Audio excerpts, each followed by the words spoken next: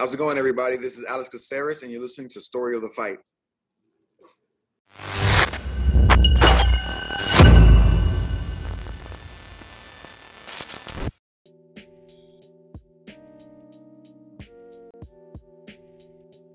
What up? Ramirez a little frozen. Can't hear him. You can't hear me now? Now I can. All right, what's going on, man? Hey, I got a new rig. Yeah. I got a new rig. The Dell was going out, so your boy stepped over to the dark side, got himself a Mac. I'm trying to figure it out. It's a little different. It's a little different, but it's all good. We're here. It's definitely different. Shout out Toasty. Hey, welcome everybody to Story of the Fight.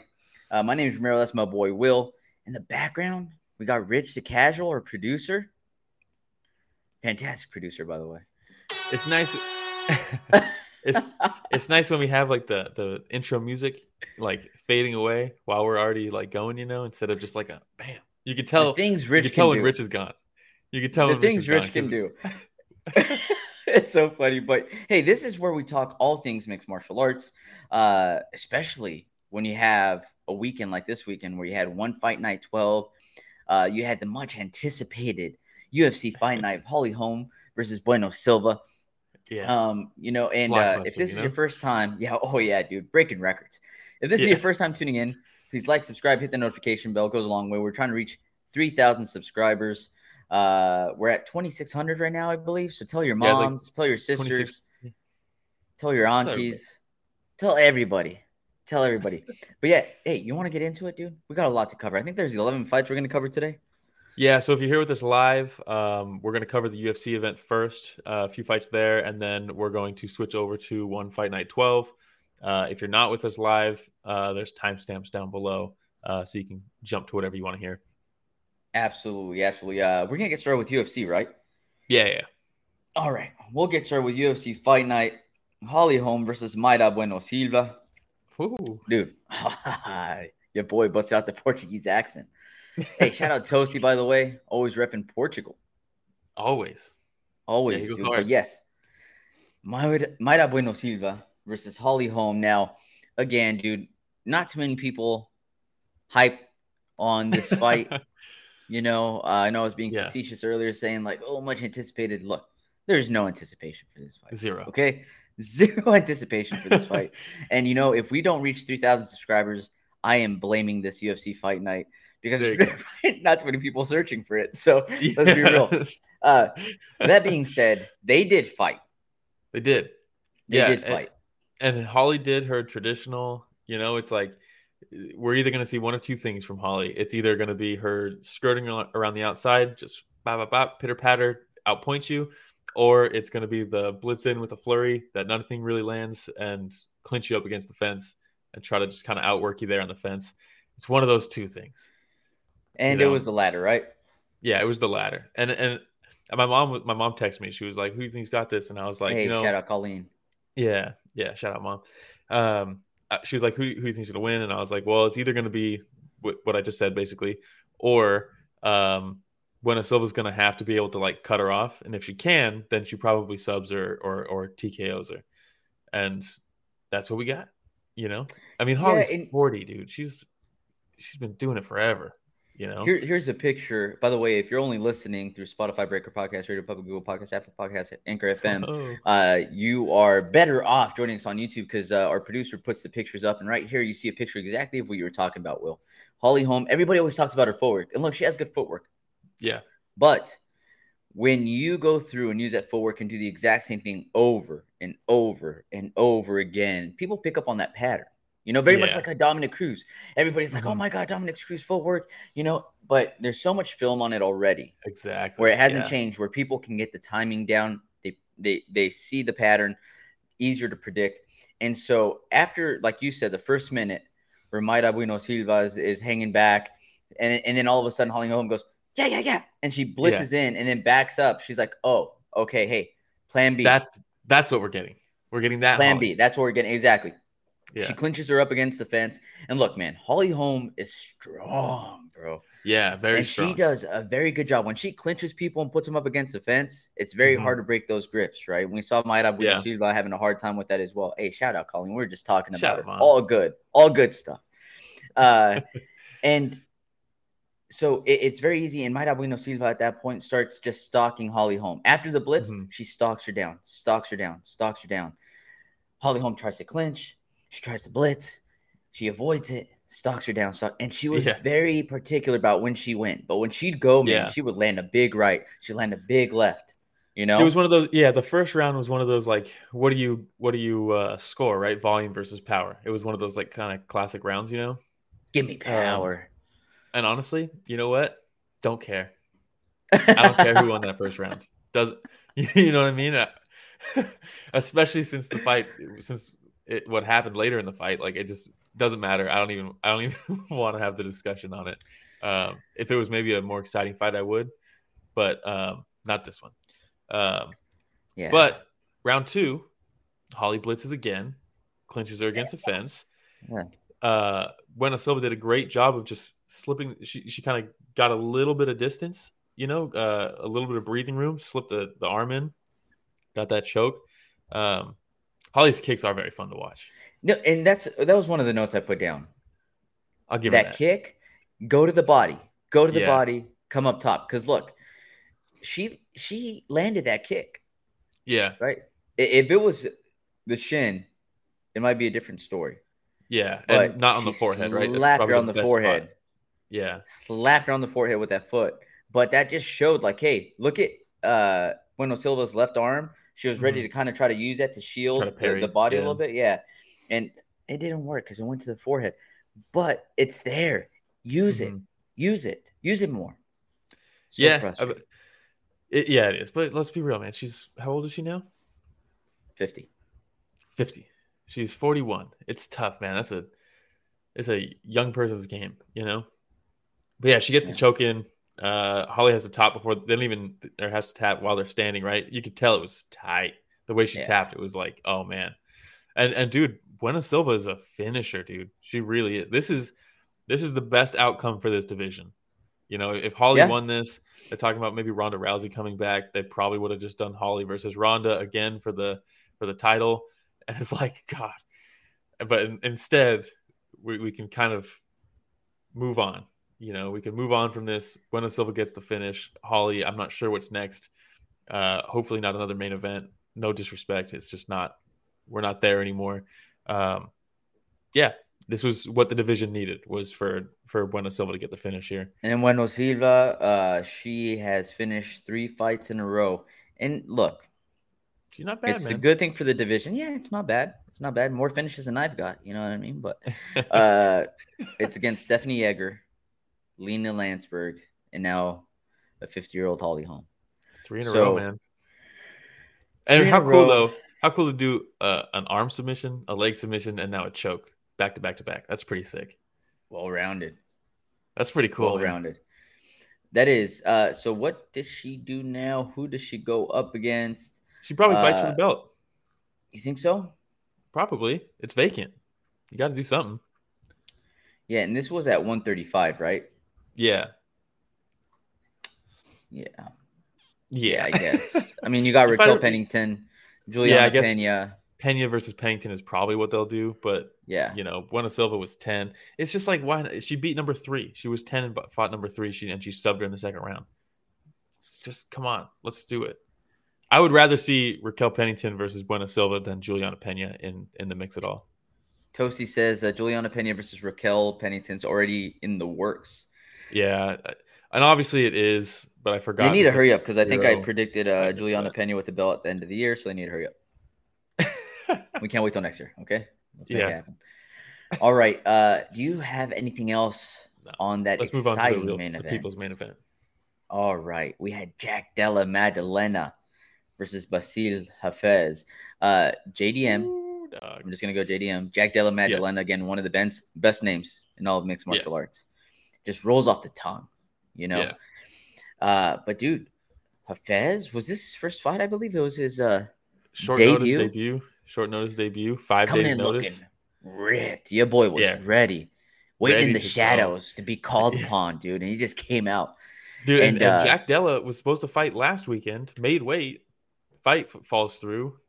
He's like, I want to fight on the next card. And everyone's like, what are you doing? You don't want to cut weight twice? What are you doing? Makes weight. Watch me. He said, watch me. Yeah, maybe you could argue it's a little bit of it led to a little bit of how he fought. You know, it had an influence on him, maybe. Yeah, maybe. But you know what, dude? Dude, but also Hafez.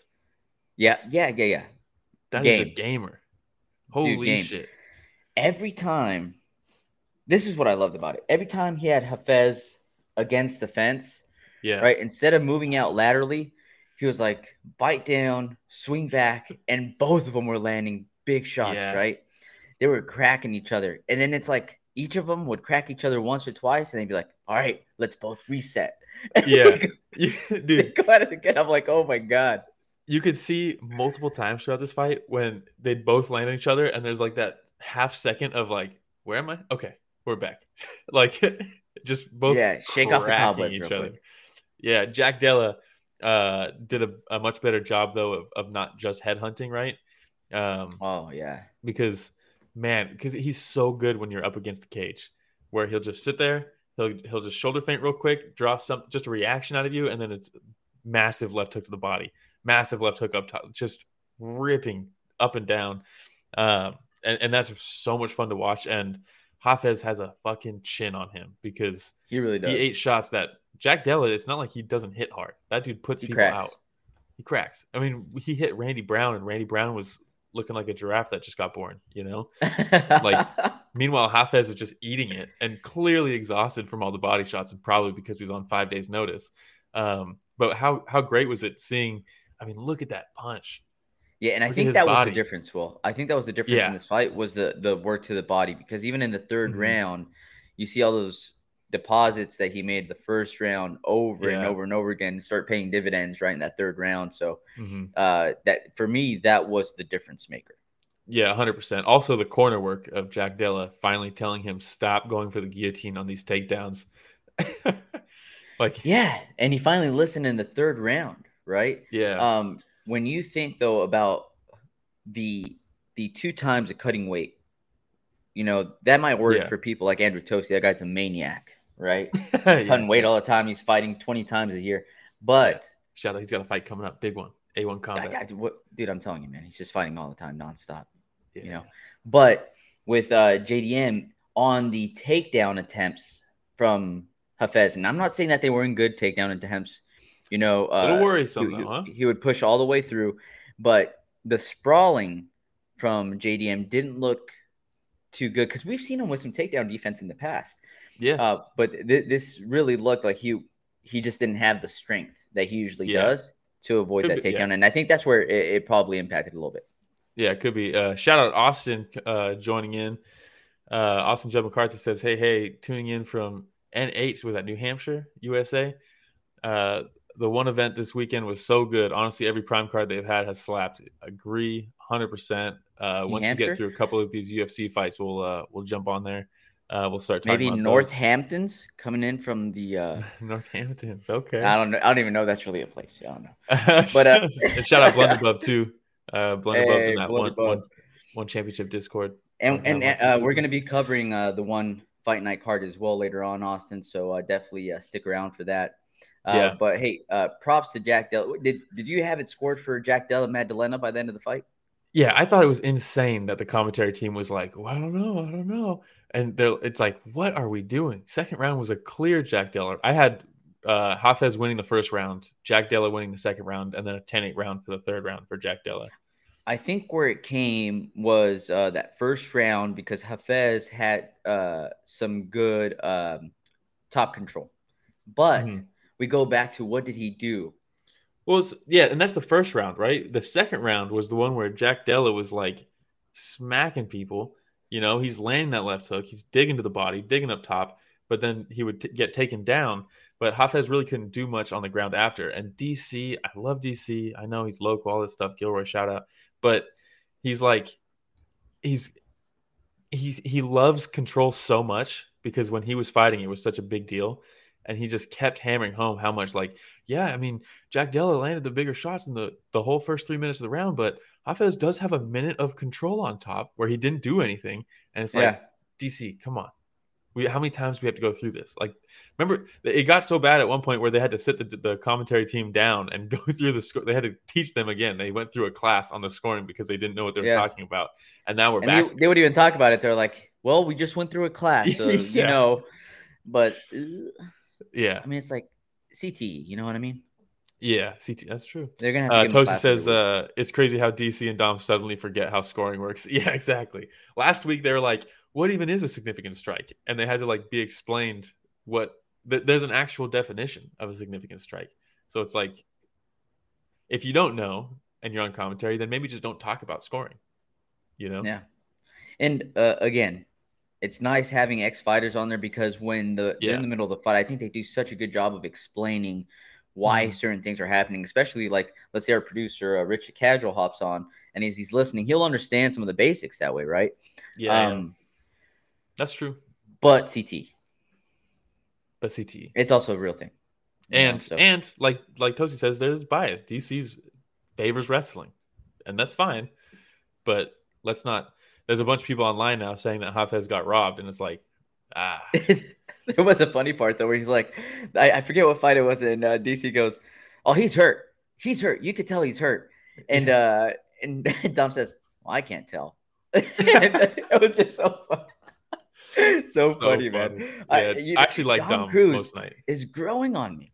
He did a good job. The Chelsea Chandler fight, when she ran, we're not going to cover the fight, but when she sprinted across the cage, and then he was like, "Man, if there was a fence, if the door was open, she'd be out of there." And DC was cracking up, dude. Oh man, that's so funny. All right, that's all I got on that fight. Props to Jack Della Maddalena. Props to Jack Della. He gets the job done. I'd like to see if, like Tosi says, if they book that Brady fight, I'm more interested in that fight now than I was before, just because Brady does have good grappling, so be interesting. Yes. All right, let's go on to the next one. We're gonna go Francisco Prado versus Otman Azaitar. Prado, I'm a fan. Super impressive, dude. He looks impressive. Like Drew Dober's alter ego or something.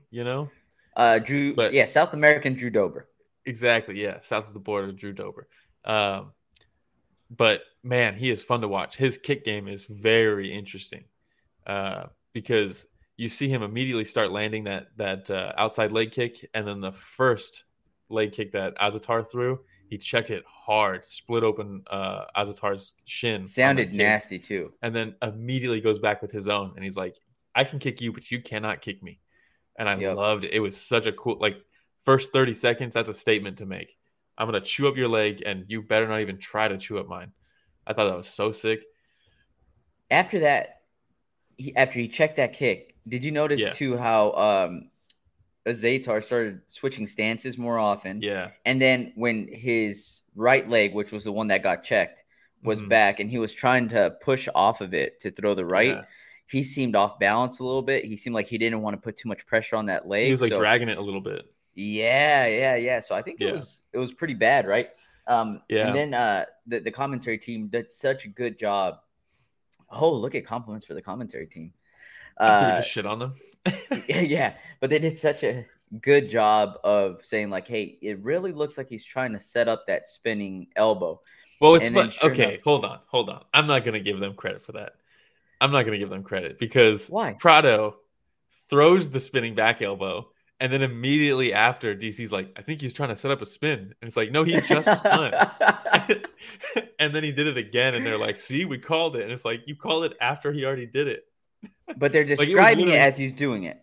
They're describing it, too, as he's doing it. The second time, at least. Where they're like, it is again. There it is again. They're like, you see him leaning forward. And I was like, yeah, that is pretty obvious. Because, he'd put his arm down and, spin just a little bit and be like, too far. Well, okay. And then you know why? It was the same entry as his takedowns. He was shooting takedowns, and the way he was leaning before the shot was the same lean before the spin. So I think Azaitar was kind of even on this one, when he leaned in to throw it, Azaitar was already. That's why they were so close, and it was almost like an awkward clash, is because he was shooting in.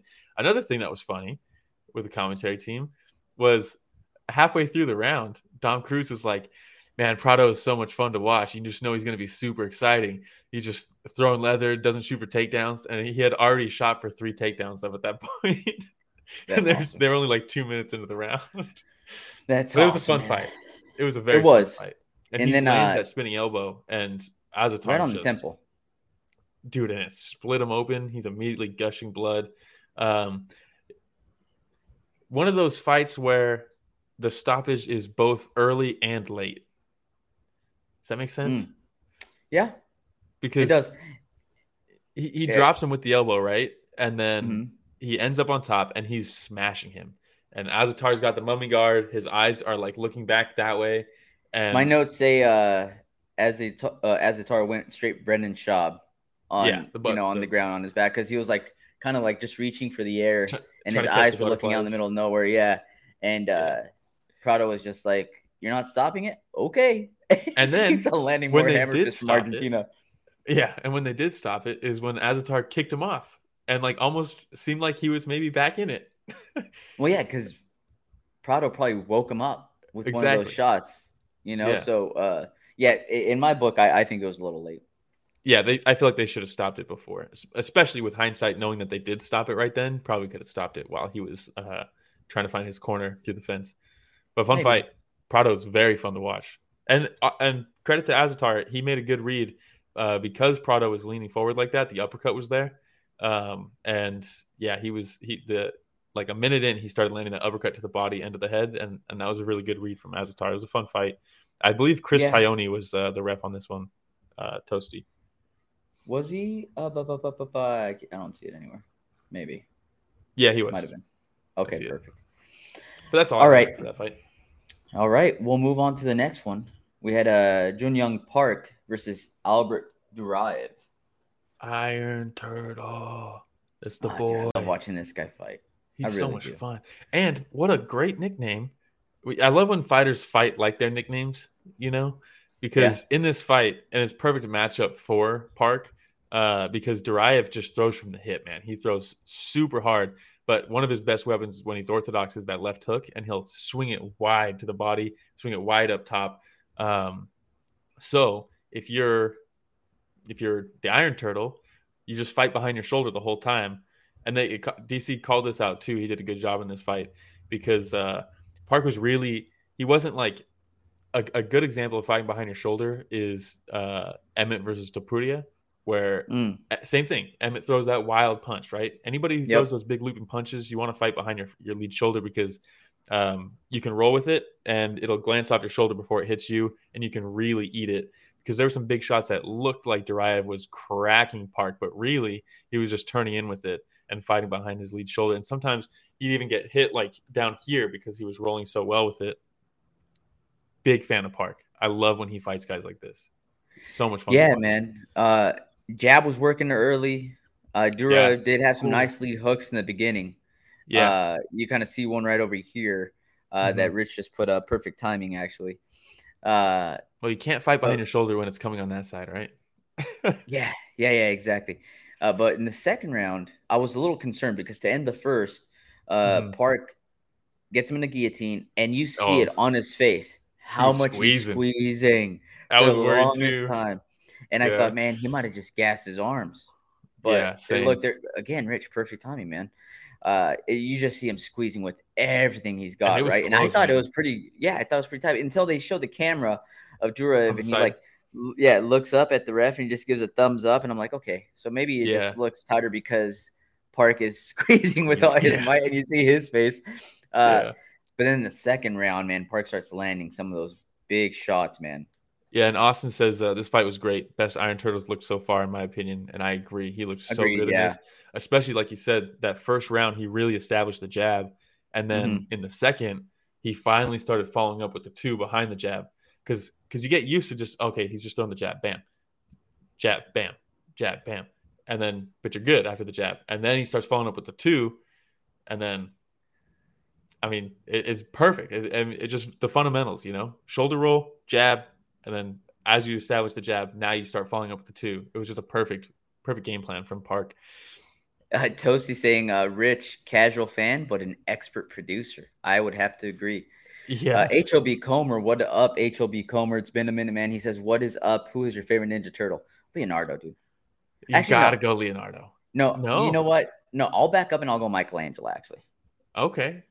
Was Michelangelo orange? Wow. We're all different. I'm colorblind, man. I have no idea. Shit, that's right. All the Ninja Turtles for you are just exactly the same? You just tell them apart by their weapons or what? Rich says Nardo is a nerd. Why do you think I like him? Let's go. Toshi goes Donatello. Everyone's giving it different answers.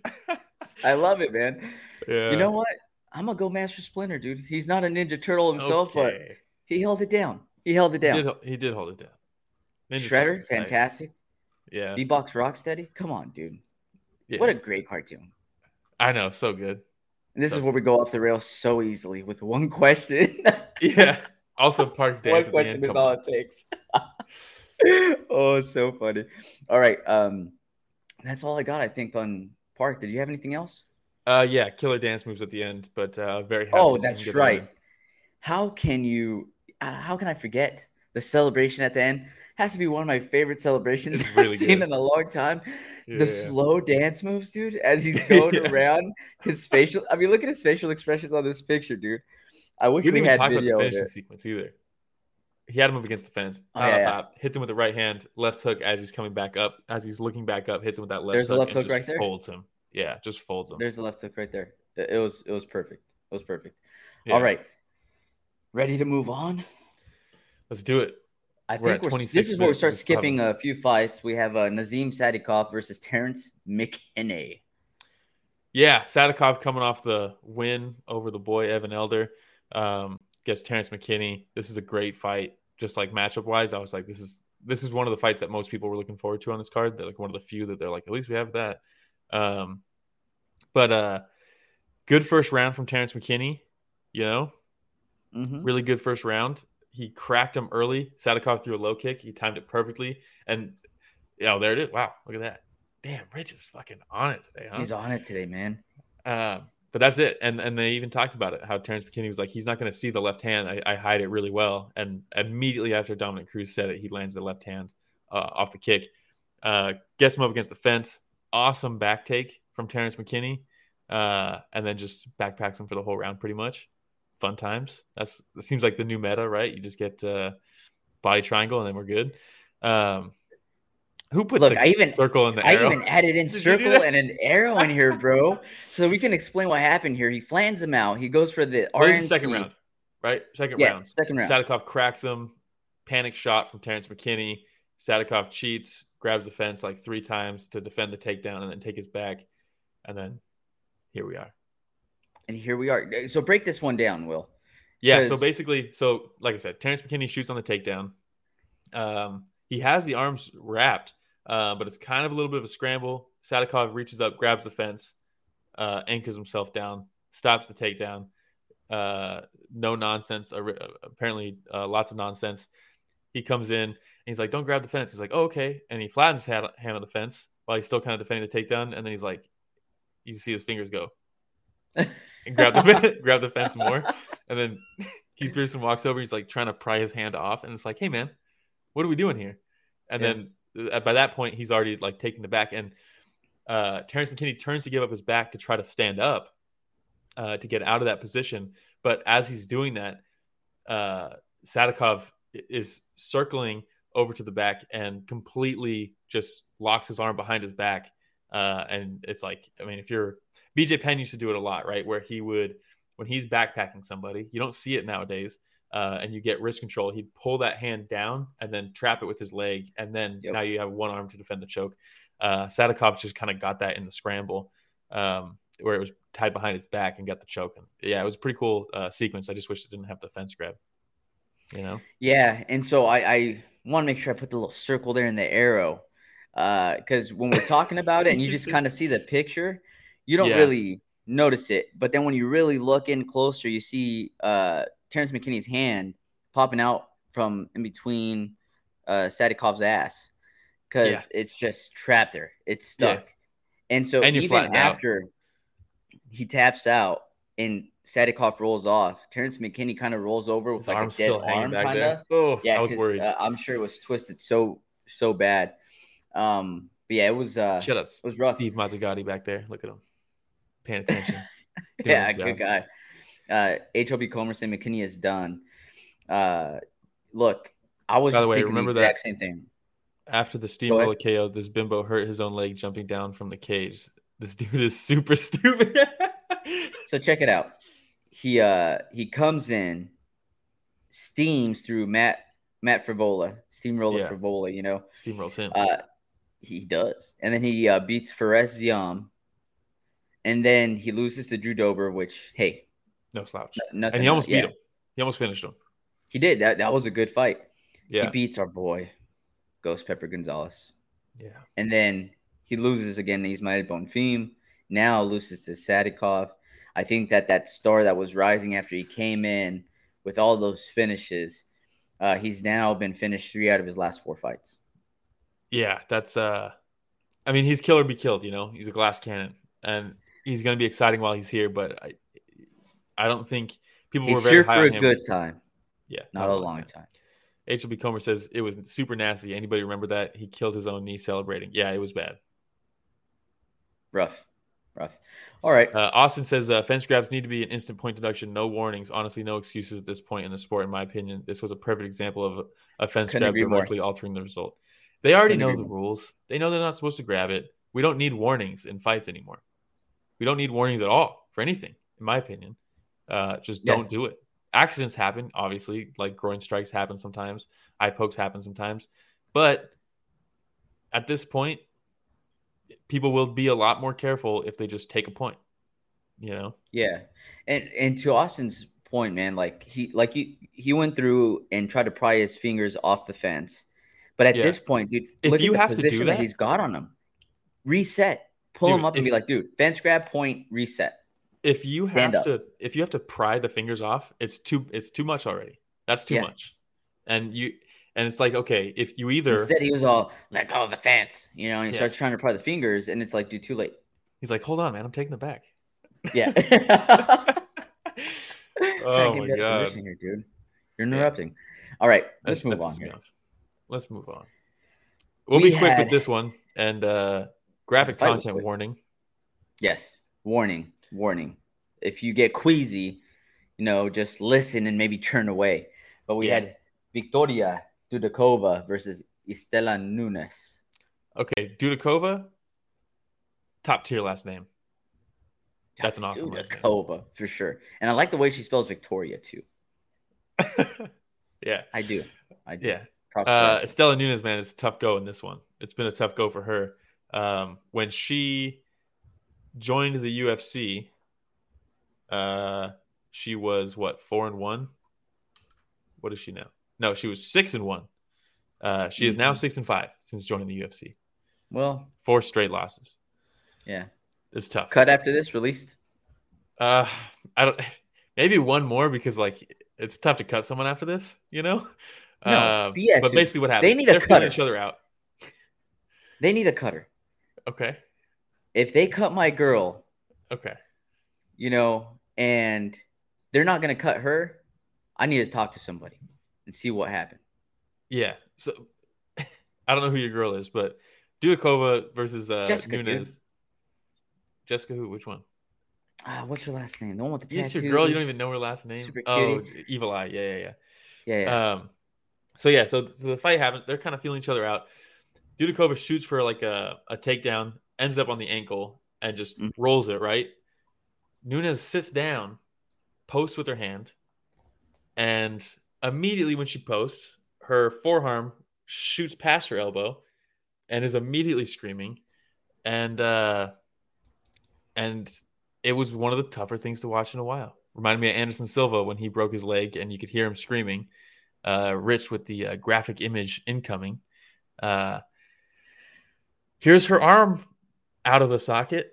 If anybody wants to see that, Rich wants to go to the next picture. So here that's her arm. Dudakova. But this is a gasp. Dudakova going through, and I love the way she goes for that ankle pick, and it's almost like that alligator roll, right? Yeah. And then you see the way that the arrow goes down and left, very similar to Nunes' arm, and it's not supposed to do that. A shout out, Blunderbuff says, I like the way she spells it, bro. That's just Russian Eastern European. Yeah, okay. Still like the way it's spelled. Okay, whether it's still like Eastern European or not. I still like the way it's spelled. And yes, Andrew Toasty, it's Jessica Rose Clark that I'm talking about. Absolutely. If she was released, they got to release Nunes as well. But then when she goes, I said Evil Eye like it was Jessica Eye. No, not Jessica Evil Eye. That's not my girl, dude. What are you talking about? But Colleen says, I'm still reeling from that. Dude, it was pretty bad, right? The angle at which she tries to post with all that pressure going over while she's rolling to her left side was pretty bad. And so in the next picture here, you will see a little bit of that elbow popping out to the side. Yeah, not bad. And she was screaming, man, and it was just loud. And it's at the apex, so there's no crowd to drown out the sound. It's bad. And Omar comes in saying, bro, y'all even had a diagram for the snap. Oh, my God. Also, let's see. Hey, Rich, also, I just sent you. I know we started the podcast a little late today. And that's because your boy here was putting arrows and diagrams on pictures and stuff. Yeah, so there's the X-ray. So from when I watched it, I was like, I don't think that's really like a bad break. It reminded me more of Jamal Hill when his elbow got dislocated. Because a broken arm, it's not going to stick out backwards like that. So yeah, it's not good though. Can't be fun, but it's not going to be like career altering or anything like that. Maybe psychologically, but that's why you slap the mat, huh? I mean, after the UFC releases here in a couple of days, I don't think she'll have to worry about getting back in there anytime soon. So we'll see. But yes, I like how I like how the camera pans away when she's screaming in pain, but you still hear her screaming. Yeah, and so they pan over to this other angle. And I was just like, and then they show the replay, and it's happening. And once it happens, DC's like, "Could you see it, Dom? Could you see it happen? Could you see it?" And he's like, "Yeah, you can see it." And DC's like, "I couldn't watch it. I couldn't watch the replay." Rough, man, rough. Blunderbub, you see the right angle? I'm glad you like the analysis, Blunderbub. It's going the wrong way. Austin says, I've seen like 3 leg breaks since becoming an MMA fan. Chris Weidman was horrific, but this made me physically sick the way she was screaming too. Yeah, the screaming it's another level, right? When you hear the screaming. And that's why it reminded me of Anderson Silva when Anderson Silva broke his leg over that for me was the nastiest. Chris Weidman's. That one you could hear him screaming, and for me, when did that happen? It was like 2013 or something like that. So I was in high school when that happened, and watching that happen to Anderson Silva live, I was like, if he's screaming, it's awful because the guy's a superhero, But yeah, these things happen in MMA, Spider. Yeah, HOB Comer saying, I like the ref telling her it's fine, girl. And she's screaming like the devil is taking her soul. Dude, that was Taglioni also, if I remember correctly. And look, I'll give this to Chris Taglioni as a father myself, right? He puts his left hand under her head, cradles her with the other arm, and looks at her and tries to comfort her. And I was like, look, Taglioni, I'll give you some respect for that. Trying to comfort her when she's at her worst. Fatherly instincts kicking in for Chris Taglioni. Props to you. Father Taglioni. That's what I'm going to call him going forward. Yeah. Papa Taglioni? I don't know. Yeah. And we can move on. The next one is Evan Elder versus Valdez. We could be quick on this one because we're running out of time here. HB Comer says, shouldn't there be doctors? Yeah, I think it was just an immediate reaction. They hadn't gotten in yet. So it's saying better father than ref. Maybe. Maybe. I would hope so. Papa Taglioni. Yeah, I would hope so too. if he's worse as a father than he is as a ref, we got some issues. Oh man. But yeah, so Evan Elder versus Valdez. This was a fucking banger. Evan Elder.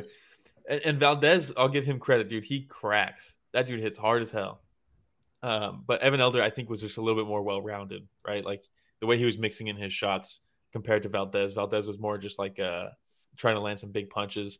Meanwhile, Evan Elder was, low kicks, high kicks, straight punches, looping punches, like just working all the way up and down the body. You could tell he's like a little bit more complete in that way. But man, Valdez is tough as nails. Did you notice the pattern that Elder picked up on Valdez? Because he did this multiple times. We'd go 1, 2, 3, big jump back. Mm-hmm. And he knew that Valdez, when he was under fire, would try to throw a 1-2, like a wild 1-2 with his head down. So big jump back, he'd let him throw the 1-2 and he'd miss, and he'd come back and go pop pop. And he did it over and over and over again. And I thought the timing was beautiful. I think it was McGregor that said timing beats speed, right? And I think that was just one of those things. Yeah. Elder pick up on that pattern, man. Well, I don't know if it was just something that he picked up in the middle of the fight. But dude, it was probably 4 or 5 times that I can remember where he did the exact same thing. Pop, pop, pop. Big jump back. Miss. And then comes back in. Pop, pop. And then he'd reset. Yeah. It was beautiful, man. Such a good performance from Elder. Yeah, and props to Valdez because he was laying that low kick. Did you see Evan Elder's shin by the end of the fight? Yeah. Oh, my God, dude. It looked like he was wearing shin pads. Like, It was insane. Savage. But yeah, I can't believe they didn't give the boy that interview. Come on. What are we doing here? Oh, yeah. And they're like, bullshit. Hey, bro, we're a little pressed on time. Dude, we're talking maybe stop 2 showing minutes. Fucking commercials. Huh? How about that? How about focus on the actual product than your goddamn commercials? No, but that's why they were pressed on time, because they're like, we still have 5 commercials to show before the next fight. Yeah, we can't afford to give him It was his first UFC win, too. Yeah. How could we anticipate a fight lasting 15 minutes? How do we schedule that? And they're like, doing, hey, we need a show that Navy commercial for the 20th time, okay? The U.S. We need Navy that commercial. ESPN Plus commercial trying to make tennis exciting, and it's like I watched that 20 fucking times last night. Makes me want to blow my brains out. Yeah, same. All right, I think that was it. HOB Comer said it was a pretty good card considering what the main event was. You know what? It was fun. They had some fun fights in there. There was 4 good fights on the card, so yeah, 4 out of 13 is not bad. Good. Not too bad. In baseball, that's actually not too shabby. 4 out of 12 in baseball is pretty damn good. You know, what is that? 1 for 3? That 300? Yeah, I guess that's not bad. All right. Blunderbuff says, sorry, no interview. We have to show the gym Vikings snorting protein 40 times. Austin Judd McCarthy. By the way, also good name. Austin Judd McCarthy. And thanks for the segue, the setup for the segue. Yeah, he says this is going to be controversial. Not too controversial, man, because you say one pacing is infinitely better than UFC, and I'd have to agree. I mean, it's not even an argument, right? Whoa, look at the transition. Look at that. All right. So now it's time. We're going to cover One Fight Night 12 coming through. Dude, what a fun event. And I know for the longest time, Will, your boy here refused to watch One Fight. We talk about this on a regular basis, but I'm giving in, man. How can you not, man? I know. If you like good fights, you like one. You have to like one. Yeah, HB Comer says, I wonder if Will is a One fan. I know, right? Look at it. What's up? But we had fucking Rich is on it today, bro. He is, dude. He is. I don't know what he ate this morning, but I like it. All right, we had Superlek versus Khalilov. Dude, okay. So going into this, Superlek's gonna win this fight. He's just so good, But Khalilov is legit. I really like the guy. He puts on fun fights. We saw him get a KO over in the Philippines. Dude, Superlek did not care. What is it? HB Comer says one more logo and you become a NASCAR racer. Oh, are you switching the hat? He is. He's gonna go one. Oh my God! Look at this guy. Fuck it, dude. Go all out. Why not? Go fucking all out, huh? He's got the one lanyard too. What else are you throwing on over there? Do you have one sunglasses or something? Let's get the fucking wristband. The one wristband. Oh my God! You imagine this guy? Hey, leave it on, dude. It's already on. Leave it on. Fuck it. Yeah, just leave it on. But hey, Superlek, I continue being impressed. I know that everybody that's watched one or Muay Thai or kickboxing for a long time, they already know about Superlek. For somebody like me, this is probably my 4th or 5th time watching him fight, and every single time I'm more impressed with this guy. I understand the legend of Superlek. And for me, those deadly elbows and the different angles that he has on the elbows, the giant step in with the elbow. He'll come in 12-6. He'll go 6-12. Dude, and then he must have made the read, huh? You think? Yeah. Like coming into this fight. What did it though? Where I was just like, this guy is next level. He like jumps and fakes the left kick to the body. Yeah. Very next one, fakes the right kick to the leg, and then he follows it up with it like a flying elbow. And I was like, this guy's superhuman. Dude, if Superlek was in the UFC, he'd be a superstar in the United States. People don't fight like this in the UFC. Like, I mean, just the entire fight, he's just sprinting at Khalilov. Khalilov just cannot get set. He's trying to throw stuff back to get the respect. And Superlek's literally, like you said, just leaping at him, throwing fucking hatchets at him with his elbows. I mean, it was incredible. And yeah, Rich, we have a video. So if Rich wants to play it, because one also lets us play video on our podcast. Hey, shout out one. Yeah, so here we go. This is from the fight. I think this is the knockdown and the finish. Dude, I got pretty loud. And the crowd is amazing. Yeah. I mean, God, look at that elbow in the clinch. And coming out of the clinch, look, leading with the elbow. Yeah, and that's the big one. Good stop. There were some people who were like, it's a little bit too much of an early stoppage, but in my opinion, it seemed like Khalilov was like that last elbow. He kind of just like turned a little bit, and like we can't have that. That's it. Yeah. You see it again. Yeah, he just kind of just shows up, puts the knee up, like just saying, just please don't hurt me right now. Backing up. At least he didn't turn it around though. I'll give him that. Yeah, exactly. In the UFC main card, we had someone literally run across the cage away from somebody. I mean, look at that. That's a really good way to break the high guard. Well, yeah, just exactly. Step in right? straight up the middle with that elbow. Yeah, I mean, he just chopped him up with the elbows. It was incredible.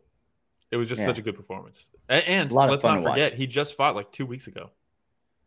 God, it's crazy. Right? But when you finished Nabil. When you have fights like this and you don't take that much damage, every 2 weeks put me on. Every 2 weeks give me a $50K bonus. I don't mind. To fight Haggerty now? Come on. Oh my God, what a fight! Come on, Haggerty versus Superlek. Haggerty. Let's do go. It. Sign me up. Take my money, or not because it's on Prime. It's already paid for. Prime, so yeah, I love it. All right, what's the next one we're going to cover? I believe it was Tonin versus Gasanov. Gary Tonin versus Gasanov, dude. And what a good matchup. The matchmaking on this fight is incredible because Gasanov, at this point, undefeated, right? 13-0, very good grappling. And Gary Tonin, obviously, it speaks from, like, if you don't know who Gary Tonin is, like, if you do know who he is, he's like a wizard on the ground. So going into this, I was like, man, we're going to see some very fun ground fighting. And sometimes you see, like, these wrestlers almost nullify jiu-jitsu people, like players, off their back, right? And I was like, is he going to be able to stifle Gary Tonin on the ground? Because, like, if he can, that's like insanely impressive. And he almost did. It looked like he was going to, because immediately Gary Tonin throws some punches to set up a takedown. Gasanov's like, nope, gets him on like a front headlock position, right? Almost like a sprawl position. And immediately, because it's one, he starts blasting him in the face with knees. Which I love. Yeah. I mean, how could you? It creates urgency. And that's exactly what happened. Like, so Tonin ends up having to try to like roll to his hip to try to like pull guard almost, to do something. And Gasanov's just blasting him with knees to the face, to the forehead. And Blunderpub says Tonin had to buy the win with several nasty knees. Yeah. So what was very impressive to me was he's getting lit up with these knees in that front headlock position, which actually, Rich, we do have a clip for that also. It should be the first Tonin clip. So look at these knees. Tell me you don't want this in fighting. Oh, big knee right there as soon as he goes down. Yeah. Another knee. And Tonin's trying. He's trying to get away, right? Yep. And like he just can't. Here comes another one. Bam. Oh, massive knee. I think that's the one that everybody heard. Yeah. He just slapped his forehead. I mean, look at him swinging his leg back to throw that knee. Then he's missing in the right knee and the left knee, so it makes it hard for Tonin to know which arm to use. And I think again, because in this position in the UFC, these fighters get out of this rather quickly. They get back up, right? In this case, because you're throwing the left knee, the right knee, now Tonin is worried about like, okay, do I just shield with my left or do I try to like block with my right because I don't know exactly when he's coming. So that's another reason why he's in that position a little bit longer than we're used to seeing, because he's trying to figure out how do I avoid these massive knees coming straight to my head, right? So it's good stuff, man. And I thought like, okay, this might be it, right? Because you can't just keep eating those. And eventually Gary did this. It was so smooth where he kind of got to the ropes and he almost sat like he was going to pull guard from that position. But then instead hit the switch. He had that far side underhook with his left hand, and it allowed him to spin and then end up taking Gasanov's back. And I was like, how do you go from just getting blasted with knees to taking his back? It's just so beautiful to watch. And then he kind of just controlled him for the rest of that round. And talk about the momentum changing, because for me, that was it. Right in there, we hit that little switch. He rolls back, takes his back, and it just happened like that, where you're Gasanov, you have him in that front headlock position. You're landing these massive knees, and you feel like I'm in control of this fight. I might finish this right now. I'm in control of this fight. And then all of a sudden you're like, shit, he just took my back. Gary Tonin has my back right now. Yeah. And Gasanov did a good job, right, where he stood up and he went over to the turnbuckle and just used the turnbuckle in the corner to just kind of scrape Tonin off. But he pretty much finished the round safely and not eating all those knees. And then they got to the second round. And Tonin immediately starts flying at him with kicks, lands a big straight right, and then immediately shoots on him.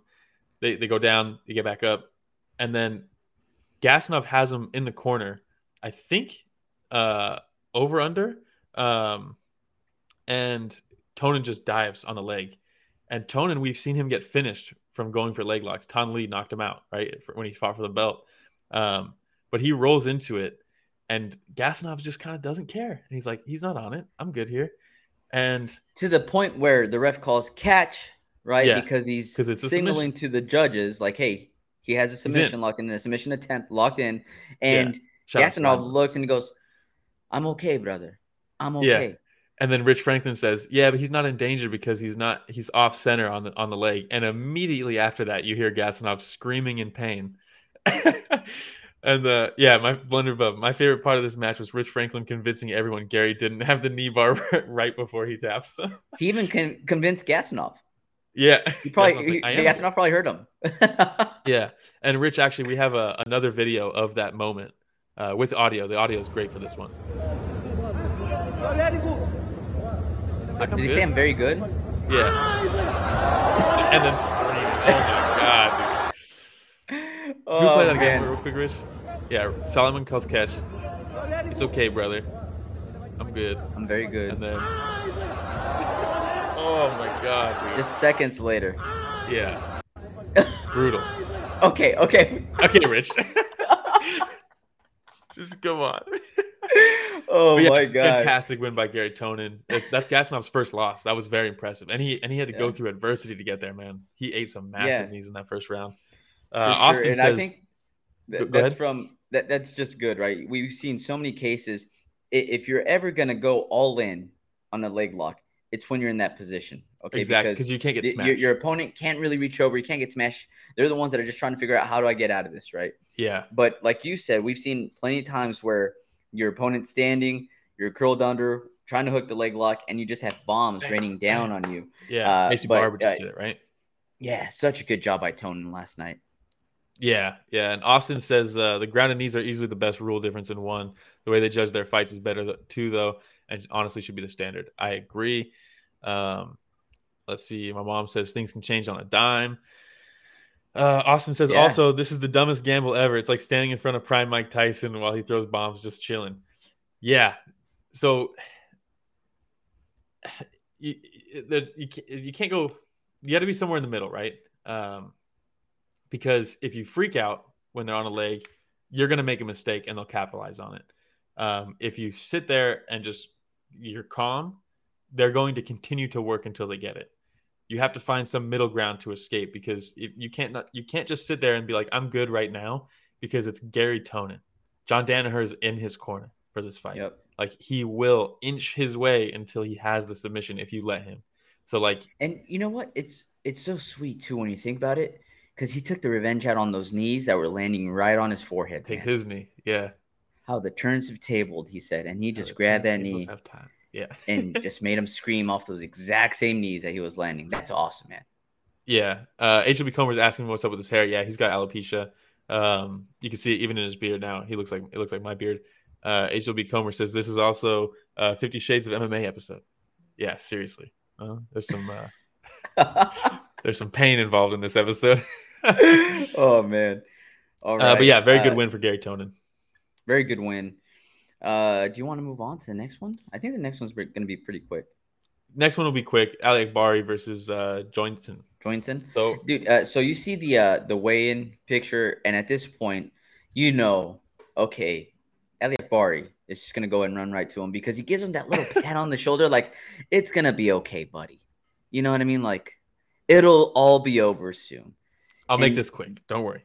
Yeah, and Jointon, by the way, misspelling his own last name, it's Johnson, bro. Okay, so we knew you were gonna lose right away. Nobody spells it Jointon. So nobody spells it. You're gonna lose. All right. Yeah, Ali Akbari going into this, I was like, man, there's literally Dustin's got no chance. He's got no chance here. Ali Akbari is a fantastic wrestler who cracks, and we actually watched this one together, right? Where, I mean, he's just swinging hard, and yeah, Toasty says his manicure was longer than the fight. Yeah, as they're checking him, one does their due diligence. You got Olivier Coste over there clipping his fingernails before the fight starts. Yeah, true. But yeah, they go in there and immediately Ali Akbari is just walking him down and just throwing massive punches. We were watching it together and we were just like, oh God, oh Jesus! Every time he threw a punch. Look at how scary Ali Akbari looks, aka Zangief from Street Fighter. Yeah, I mean, come on, dude. Yeah. Look at him just throwing those bombs, and every time that any one of those bombs landed, Joinson would react so much, man, and to a point where like right after he'd like glitch a little bit, like almost surprised that it was like, oh, that hurt more than I thought it would. And, and then he tried to reset it, and Ali Akbari would just throw another bomb and be like, oh my God, every single time. Yeah.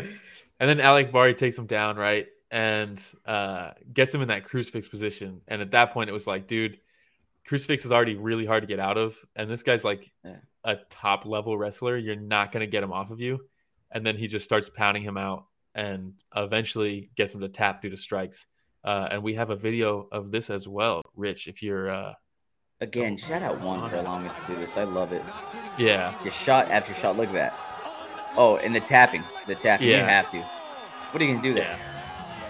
And, so when I see this, it reminds me of Roy Nelson versus Kimbo Slice. Do you remember where you got him in that crucifix? Oh, yeah. The only difference is that Roy Nelson was tapping Kimbo Slice's forehead and telling the ref, look, he's not trying to get out of it, and I'm just landing shot after shot. Stop it.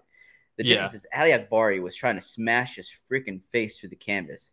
Yeah, it was big shots. It was big shots. And got to get that 50K, 50K, baby. There you go. He got it. Earned it. Yeah. Austin says, this is honestly the best Ali Akbari's looked for me. If he'd wrestled like this in the first Malakin fight, he may have had a chance. I honestly, I don't know, man, because Malakin, people forget Malakin's a wrestler first as well. Like, his takedown defense is next level. But I do really want to see the rematch. They fought before and Malakin knocked him out. But this is rare for one. They had Malakin there because Malakin's cornering like 3 different guys on this card. Ali Akbari calls him out. They bring him over. They get into a scuffle. And we got to play it because Mitch Chilson is amazing in this video when they get into the scuffle. This video is so funny, especially Mitch at the end. All right. He's just stuck in between them, dude. And listen. Listen. Hold on, listen to him. It's okay. Your time will come. I'm sure that's a match that will be made in the near future. It's okay. Your time will come. Hey, So props for him, dude. He threw himself right in the fire. Yeah, he did. Look how happy he is, dude. I hope Chachi was like, hey, Mitch, here's 50K, bro. Here's 50K for you. That earned a bonus. Yeah. That earned a bonus. That was so good. It really was. Yeah, that was great, dude. I love Malakin, dude. Amir Ali Akbari also is awesome. I don't know. Malikin's saying that he wants to go down and fight RDR for his belt now at middleweight. That's cool and all. It would be really cool to see him have 3 belts, but give me Ali Akbari versus Malikin. Give me the rematch. Was that nervous laughter? Oh, man. It might have been. Dude, it might have been, dude. Those guys 2 big boys. Huge. Yeah. Especially when Mitch gets in the middle, you realize just how big they are. Yeah. Dude, awesome, though. It was good stuff. It was probably the most exciting part of that fight. Yeah. Blunderbuff said someone in the chat said give the Iranian translator a bonus too. Yeah, he was great. One always has really good translators too. Hey, shout out DL. Shout out DL. Thanks for joining us again. Yeah. All right. We have a few more fights. I think 2 more fights to cover, right? Yeah. So Yuya Wakamatsu versus Shio Wei. Mm-hmm. Dude, and this one they got right after it. As soon as the fight started. Right away. Yeah. Right away. Both of them super aggressive, man. Now, elbows. We're talking about elbows earlier. Like, we had Ali Akbari that was just landing those bombs, right? Those punches. Mm-hmm. We had another situation here where it's a tough position for Wei, right? Yeah. You have Wakamatsu just landing elbow after. Did you count them? No, but I mean, how can you? DL says 2 pit bulls. Wow, dude. So Wei has him in on the ropes, right? He throws a high knee, and Wakamatsu just grabs it, and he's like, "We're going down now." Puts him into side control, and then just immediately just starts uncorking these elbows on him, and just doesn't stop. And Wei tries to get up, and as he's trying to lean up, he's like, "Oh, also check this out!" Bam, eats him with a knee, hit him like 3 knees, and then goes back to the elbows, and just, didn't give him a chance. Eventually, ends up in full mount and starts throwing just like standard ground and pound, right? But how many strikes did he land within like those 30 seconds? It was incredible. It had to have been probably 30 elbows. Yeah, because it was nonstop. And the thing is, the ref doesn't stop it right away because Wei is still kind of trying to gain better position. Yeah, he's trying to work out of it. So the entire time he's working, though, it's elbow, punch, elbow, just over and over again. And finally, the ref's like, "All right, I think he has enough. He's had enough." Yeah. Austin says, "I love Wei's Shaolin background. I was rooting for him, but knew he likely or wasn't likely going to win this. Ground guys have been his weakness." Yeah. Blunderbub says this was the match where that guy in the chat was screaming about Pride and Ryzen 2. Yeah, that dude is interesting, man. But yeah, we have a video of this. Rich, if we don't play, let's skip this one, and we'll go to because they were in the corner when it happened. There was a video that they posted from the corner, and this is insane. Okay. So this is when Wakamatsu takes him down? Yeah, catches the knee, takes him down immediately. Elbows, massive elbows. And then right here. Okay, maybe could have been stopped there. Could have stopped it there, probably, right? These are pretty bad. And then right here, okay, fighting for position, trying to get better knees position. There, a couple knees. Oh. More elbows. Wei's working, right? Gets posted. Yep. But elbows. Not enough. Punch. Now he's in mount, and he just starts punching. God. Yeah, the ref gave him every opportunity in the world, man. Every opportunity in the world. Maybe too many opportunities, but... Toasty says 37 elbows. 37, at least. At least, yeah. And unfortunately, Wakamatsu missed weight for this one, so he did not get a bonus. Yeah, I just counted. What's crazy is, and I do like this, is because one gives so many bonuses, right? It's constant. Basically, any good fight, you're going to get a bonus. You're going to get 50 grand. Mm-hmm. And they tell him while they're in the ring still in the post-fight interview. And in this one, he missed weight. And they tell him, just so you know, you would have won a bonus here, but you missed weight, so we can't. And it's like, dude, if that's not an incentive to make weight your next fight, that's to just do it right then and there and be like, hey, you just lost 50 grand because you missed weight. Like that's an incentive right there. And you can tell he just wanted out, man. They're trying to interview him, and he's just like, "Can I just go, dude?" Like, that sucks. But it is what it is. Make weight, All right, last one here. Yeah, last fight. And I believe we are covering Fernandez versus Pachija. Pachija, yeah. Oh, did I pronounce that correctly? Man. Yeah. Oh, nice. And this is what. How do you pronounce it? Remember, I told you this. Luke Japorongtong. Nailed it. Okay. Let's go with that. All right. Nailed it. Let's go with that. Lara, I watched Lara's last fight live over in the Philippines. She got a decision win. But dude, Pachija is. Toshi says we're not covering the 12-6 dick punch. We're already an hour and 5 minutes in, and we can't. But yeah, if you go back and watch the Walter fight, who was he fighting? Why can't I find it? Because I'm looking at the wrong fucking Banma Dioji thing. Yeah, dude, Banma. They're in.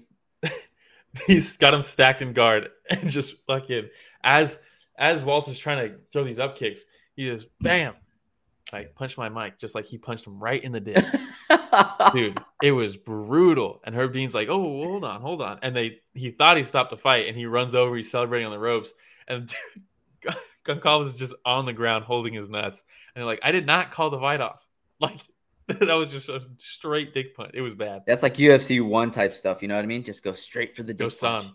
Shout out Joe Son. Yeah. But yeah, Pachija, dude, she started fighting again when she was like 10 years old or something like that. Her dad started a gym because no other gyms would take her, right? So they started their own gym. She has to start by just fighting dudes. She's only fighting boys. I forgot what her original nickname is, but it was something like the lady who fights men or something like that. It was sick. And now she's just the queen. But I think within her first 70 fights, her first 100 wins, like 70 of those wins were against men. I'm pretty sure. She's just a savage, dude. So this is her first fight on a prime card. Look at the angle on this picture too. I know. Yeah, it's so good. Shout out Cyrus for hooking it up with the media. But hey, Cyrus. But dude, going into this, I was like, Fernandez is very good, but it's another level type thing where and immediately you see it. Pachija hits her, and you could see Lara's like, oh, I don't think I've ever been hit like that. And immediately backs up into the corner. She hits her again, and she's wobbled, and you can see her wobble her way back to the corner, and Pachija just bam, bam, bam, bam, bam, and she's snapping her head back with a couple of these punches, and eventually Lara just kind of turns away, and Olivia Costa is like, dude, cannot have that, and calls the fight. But what was it, like 40 seconds, something like that? 26 seconds, if I remember correctly. 26 seconds, man. It should actually tell us right over here. Somewhere. Oh, Tapology has that, huh? Yeah, 26 seconds. Round 1 of 3. So you have Fernandez that's complaining afterwards. And look, I'm going to be honest. Fernandez didn't look too out of it when she was complaining to Olivier Coste. But you also did not respond to any of the shots being thrown your way, which in my end shows that you don't have an answer. You don't want to be there. And turning away into the corner is not fighting back, right? That's not defending yourself. So yeah, it was quick, but yeah, I mean, yeah, you have to. She wasn't out. Was that the fastest woman's KO in one? Shout out Blunderbuff. I did not realize that. Fantastic. Dude, one knowledge. Women's atomweight Muay Thai, man. Come on. Good. Give me more of that. But yeah, we have a clip of this of the finish here from Pachija. You can see her cracker here. I think it was a right hand. Yeah, right there. Yep, there's a right. A little wobbly. Goes straight back. Arms up in the air. Bam. And then she just starts raining shots. Just teeing off on her. And then as soon as she turns away like that, she's leaning outside the ropes. You got to call it. Yeah. Do we have another one that was like similar to the Yuya fight where it was like a corner or like a crowd video or like ringside video, I think, Rich? Yeah. There it is. How sick is this video, huh? Oh, good angle. Good angle. Yeah, as soon as she landed that first right, and you saw her her legs shake a little bit. Yeah, it was like, and her arms go up, like not in full guard, but they kind of go up to the side, and she like goes back, like saying, like, "Hey, take it easy, huh?" Yeah. And hey, man, we're just getting started. Calm down. Yeah, what a finish by Pachija. Yeah, I'm very excited to see more from her, dude. It's like yeah, just keep her coming, because she's so good, like really, really good. But I think that's all we're going to cover, huh? I think that's it. Yeah. Austin says one's atomweight MMA division slaps too. Angela Lee's my favorite fighter ever. Hope that whole family can come back strong after the loss. Yeah, it sounds like Angela's going to retire. Yeah, that's the last thing I heard too. But I mean, I don't blame her, But man, she's done so much in women's MMA. But yeah, the atomweight division is really, really good for just combat sports in general. And everyone says like the UFC should open it, but like, who are they going to sign? They're already all signed, We already got those divisions. They're just not in the UFC. Thank God. All right. Well, you know what I just noticed? We didn't do a moment of silence for UFC or bonuses, but it's okay. It's right. Does anyone care about that card? Let's be real here. I don't know. Probably not. Probably not. But what do we have coming up next week? Yeah, next week is Aspinall versus Tybura. The return. Tybura. We got. I think we got. We can't downplay the ascension that Tom Aspinall was on before his ACL injury. No, that's 100% true, man. We also have A1 Combat, huh? I think that's next weekend. Is it Toasty? Shout out Toasty. I think it's next weekend. Toasty in the chat. Let us know. We also have LFA 163. We got Landry Ward on the card. Our guy Landry Ward, man. Friend of the podcast, LFA. Honestly, I think he's one or two fights away from getting the call to the UFC. Without a doubt, dude. Plus, Toasty says yes, helps, sir. A1 Combat. It helps that you're in that camp as well in Killcliff for Landry. Yeah, dude. Just kill it. Knows all the right people. Kill Cliff. And Toasty's got his main event amateur fight at A1 Combat. They do an amateur card and then they do their pro card. Toasty's got the main event of the amateurs. All right. I think it's for a belt, Toasty, if I'm not mistaken. Did I see that correctly? But that'll be free on YouTube. Toasty, when you meet Uriah Faber, let me know if he's as cool as I've always thought he is. I've always been a huge Uriah Faber fan, man. California kid, come on, dude. California kid, come on. But yeah, the UFC, we got Tom Aspinall versus Marcin Tybura. Co-main event. Meatball Molly. Yikes, that's a co-main. That's not what you like to see. Nathaniel Wood versus Andre Fili is really good. Muniz versus Paul Craig is going to be awesome as well.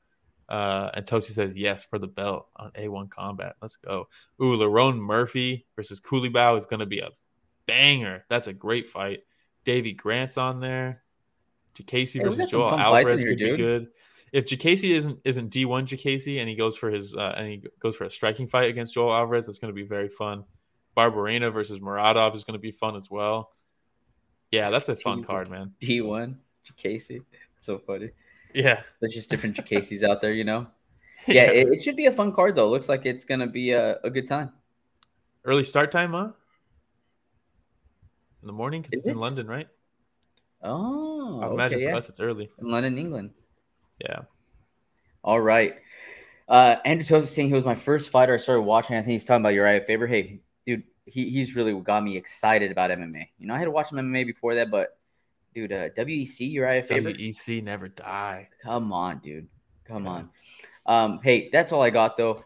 Thank you everybody for joining us. What a fun episode, man. This was a very fun episode. I had lots of people in the chat.